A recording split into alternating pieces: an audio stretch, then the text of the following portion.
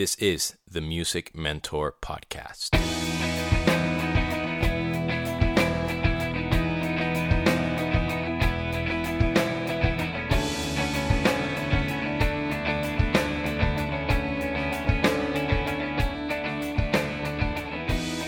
What is up, girls and boys, ladies and gentlemen? This is Demian, your host of the Music Mentor Podcast, and welcome to episode number 108.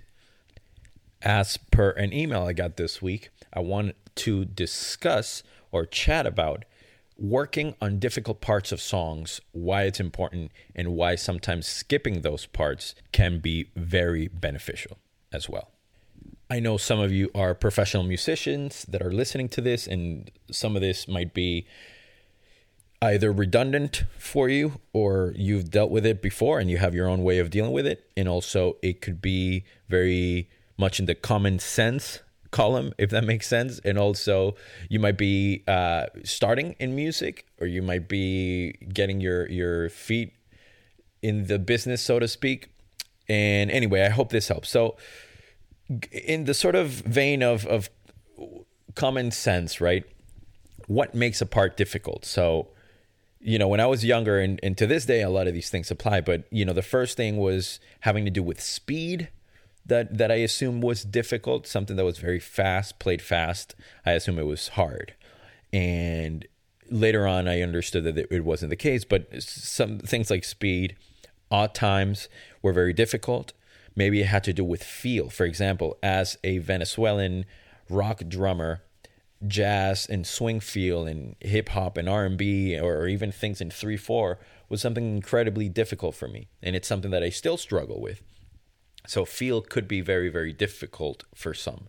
Maybe the part that you're playing, regardless of the instrument, has to do with body movement and the physics and the physicality and the challenge of a certain part. Maybe it has to do with articulation or pitch or vibrato and a million things, right? And then when it starts getting more difficult is almost when they combine more of these elements, or 2 or 3 or more of them. And that could potentially be terrifying for some.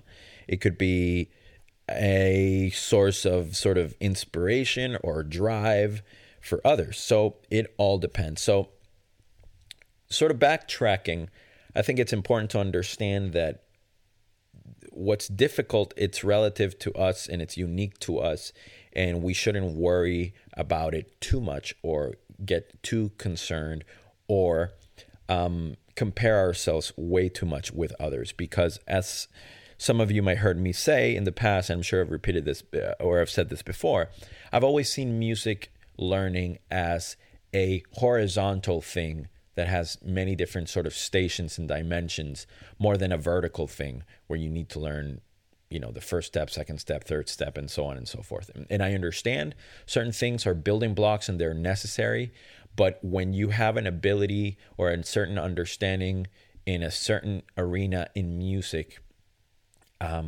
there's no need to freak out or feel that progress or understanding music from that perspective or a specific perspective isn't good.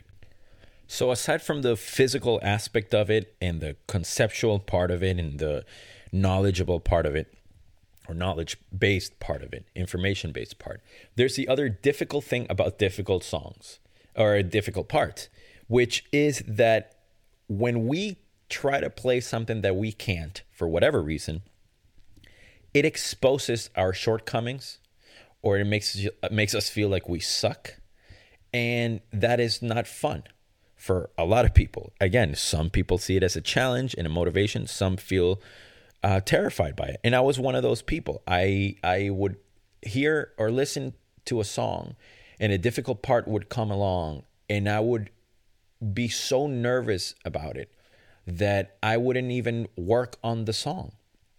Or I would try to play along to a drum beat that had a difficult sort of feel to it, and I just couldn't get it. I didn't understand it, or it wasn't explained to me properly. So I stopped working on certain things that later on in my life I realized that I kind of had to make up for lost time because I was afraid of those parts, and that was somewhat detrimental.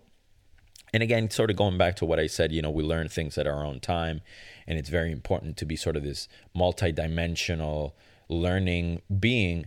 But it was something that I've learned to tackle now as I've gotten older, and I wish I would have done more of that before. So the first thing I'll say as far as how to overcome those things or how to approach them is to understand that by and large, those difficult parts are a tiny, tiny, tiny, tiny, tiny, tiny part of the whole song. If I were to give a super completely sort of random and arbitrary number, I would throw out that a difficult part is like 2% of the song. So that tiny part can allow us to compartmentalize our learning and our working and dedication to the song. We can break it down. We can focus on that part and obviously try to implement technology to learn it and get help from teachers and so on and so forth. And more of the how to learn a difficult part, I'm here to tell you about the importance of also not learning it. In other words, if an entire song is going to be hindered by the 2% of in the form of a drum fill or a guitar solo, yes, it might be very important, but if you're not getting the rhythm right, if you're not getting the song structure correctly, if you're not playing on time, if you're playing off key, those tiny parts aren't that important. So we need to sort of put things in perspective and not just obsess about the shiny object and try to work on everything as a whole and understand that the difficult parts might not be the technically difficult parts and might be the entire thing that we're not looking at. So it's a matter of perspective as well. There's so many times where I've seen people, nail a solo and then they go play the rhythm part and it's completely wrong, or they have the riff wrong, or they're playing, sort of like open strumming when it's palm mute and things like that. So we need to pay attention to everything. But again, I do understand that there's a difficult or more difficult part than others. Of course, a lot of this has to do with learning in your practice space, in your studio or whatnot. And playing it live is a completely different thing. And the sort of glue between those two has to do with how well we do know the part. In theory, if we know a part well enough, regardless of how difficult it is or it was, and at some point it becomes sort of second nature, or you'll find that often the difficult part that was at one point the intimidating thing will turn into your favorite part of the song, depending on how meticulous you were, depending on how much you learned it, how sort of open and positive you were about it. But the sort of glue that I'm talking about is the ability to really control the part and really know it and be able to be flexible, be able to improvise if needed, literally and figuratively. And just the ability to understand how that learning and that focus and that meticulous sort of research and self-teaching and self-discovery can be a source of self-esteem, and it limits the sort of future potential of there being intimidation, because you already know what worked for you and how you learned and how you tackled a specific part, what tools you used, who you got help from, what sort of mind space you were at or in, and all those things are valuable and they're very, very important. Another advantageous thing about learning or trying to learn a difficult part is that we realize how sort of to plan our lives around this. And what I mean by that is the reality of how long it does take for us to work on a part. We might assume that it's super difficult and it's going to take us years to learn something or months to develop a technique or whatnot. But when we break it down and we meticulously study it, we might be sort of welcomed with this aha moment that it's, we say to ourselves like, oh, that's it. This is what I got to do, but just faster. Or, oh my God, I was just thinking that this would be way more difficult. That meticulous listening could reveal, I should say, that certain things were there when you never heard them. Maybe the guitar player is using a specific effect that it's allowing him to make two notes sound either simultaneously or one after another, and you think he's playing it at the same time, and it would have been physically very difficult to do. Or maybe you realize that the drummer overdubbed the parts, or he's using way more toms than you thought, or he's using a double pedal instead of a single pedal, and a million things that could allow you, again, to put things in perspective and realize that maybe it's difficult because you're lacking some equipment or a tool to achieve the same sound that they did. And also, this could be sort of a blessing in disguise, because you might assume that he's doing something, let's say, with a double pedal and you don't have one, and you do it with a single pedal, consciously or not, and you start developing this sick kick technique. Sick technique, bro.